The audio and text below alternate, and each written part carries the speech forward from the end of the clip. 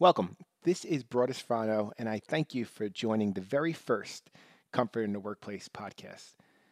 On today's podcast, I wanted to go over three things with you. I wanted to talk through the different platforms that you can see Comfort in the Workplace material on.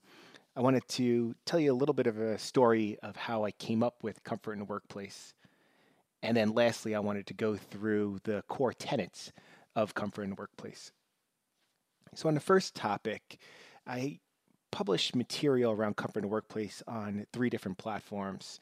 The first is Instagram, and on Instagram, this is where you can get a quick clip, and in some cases, you'll get the information sooner than you will on one of the other platforms.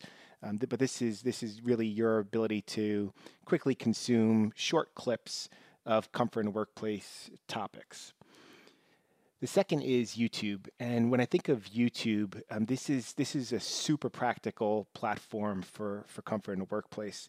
This is where we'll get right to the point on tools and on topics and on takes on some leadership material. Very practical, intended to be takeaways for you to be able to replay a couple of times as you need to go back and reference, and then even you might want to play the clips or the videos at team meetings. I think it's a good platform for that as well. All of those videos will be between 2 and 5 minutes roughly.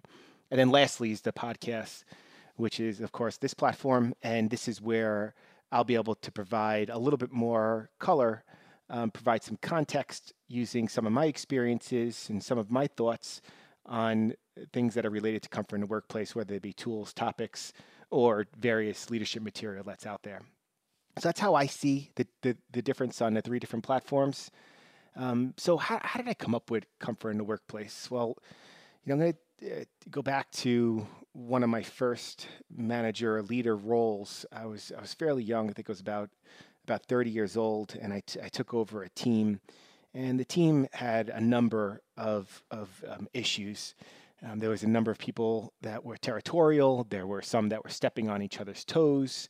There were others that were fearful of speaking up in public, and so they weren't voicing their opinions. But across the board, there were just major culture issues. So when I took over the team, again, I was about 30, and there were some team members that have been around for a while.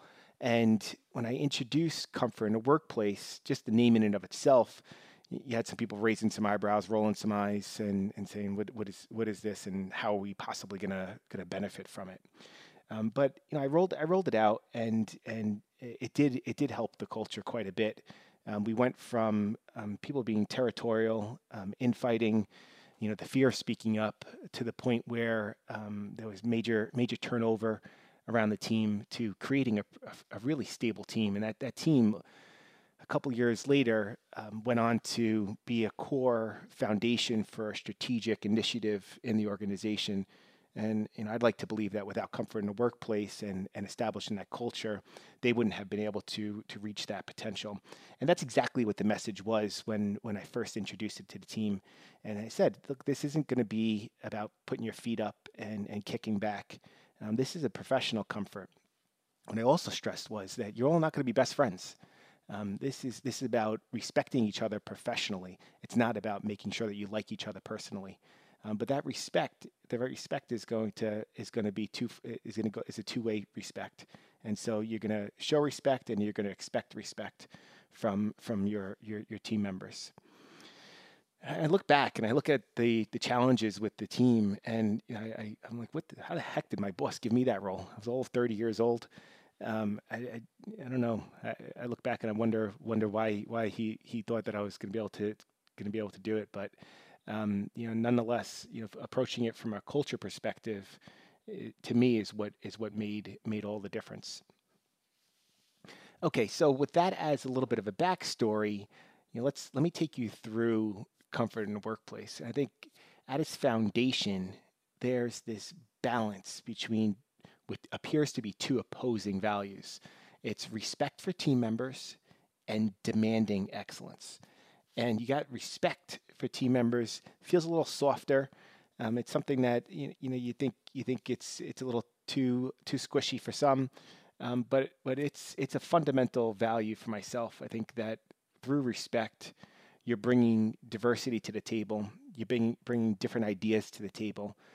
You're assuming that people are coming to work to do a good job, and they may think differently than you, and they may approach it differently, but at the end of the day, they want to do a good job. And so that respect is foundational to comfort in the workplace.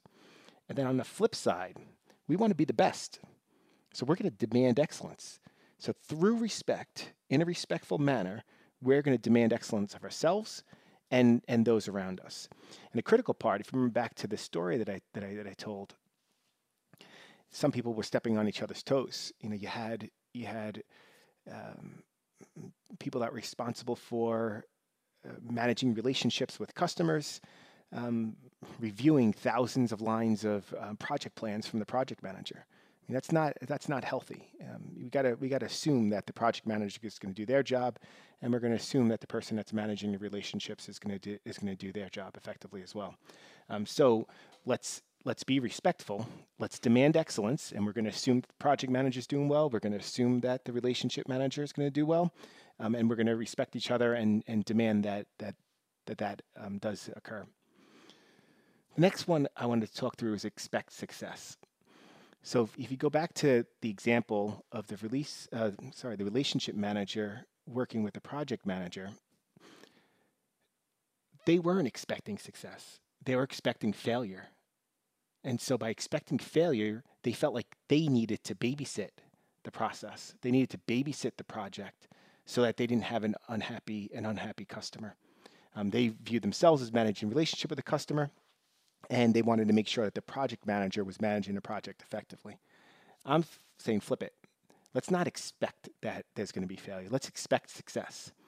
And we're gonna get to one of the other tenets, which is accountability. But we're gonna hold each other accountable at the end of the day, and we're gonna make sure that we're applying a continuous improvement mindset, so that we're improving as we go. But fundamentally, we're gonna expect success. Next one is healthy collaboration. So being territorial, stepping on each other's toes, not healthy collaboration. We want a healthy collaboration where we're reaching out to each other for advice, for guidance, for input. If we see something, we want to be able to provide some feedback and say, "Hey, look, I think you think you're missing a critical item here," but you want to do that in a healthy way, in a helpful way. And so approaching that with respect allows it to be healthy collaboration. Next is proactive action. So we're not going to sit around and wait. We're not order takers. We all have the ability for critical thinking. So we're going to be proactive with our actions, not reactive. Continuous improvement is the next tenet. And so it's important for us to not have improvements be event-based, where we're waiting and, again, reacting. We see something, and so we react to it. We see an issue, then we react to it.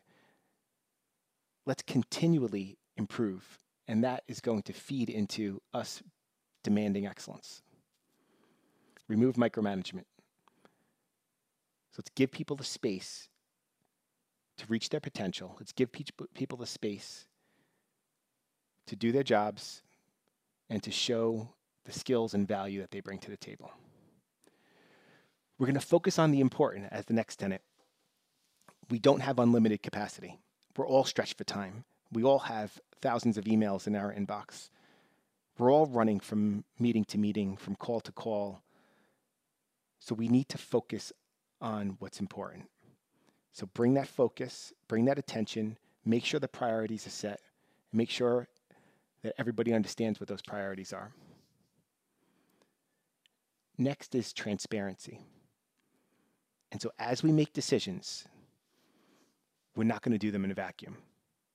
We're going to make sure that while we're not building consensus, when decisions are made, those decisions and why we made those decisions is readily available to the team.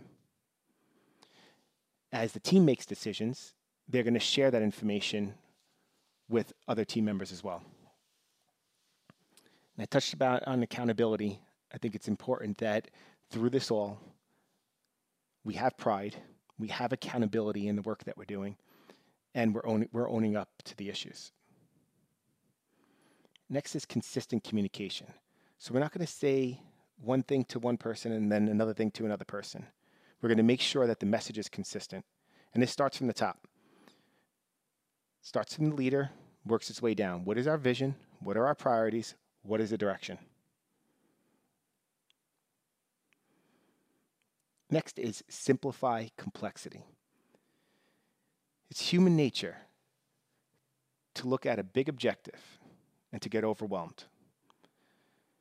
So what we're going to do is, coupled with focus on the important, we're going to simplify the complexity.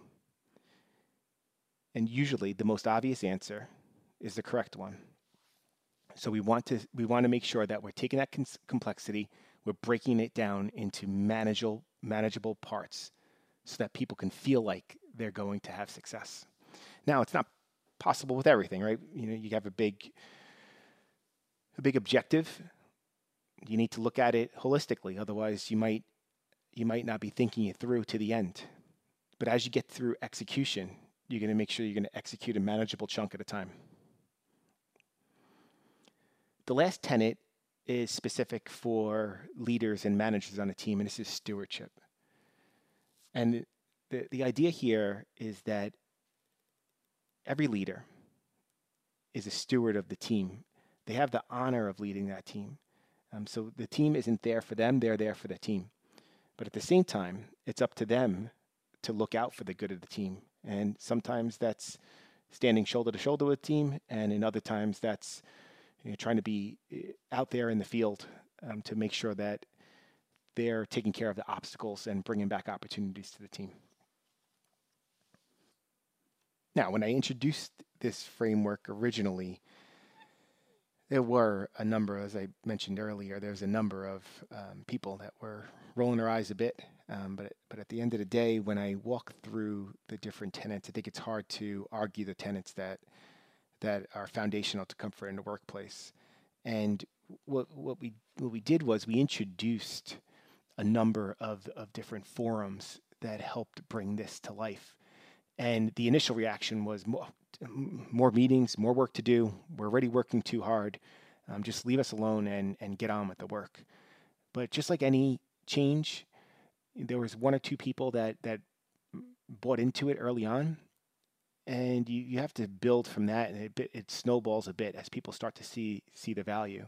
And so there was absolutely a step into the unknown when this was first introduced, and didn't seem like there was anybody who was buying in, completely off the bat. I think that some people saw the value that was there. The majority of the team members hadn't worked with me before, so it was also, they didn't quite have the trust around me, but there were a couple people that did, and I think those people helped me get the ball rolling a bit by rolling it out. They were the ones that I was able to lean on a little bit more. So those are the foundational tenets to comfort in the workplace.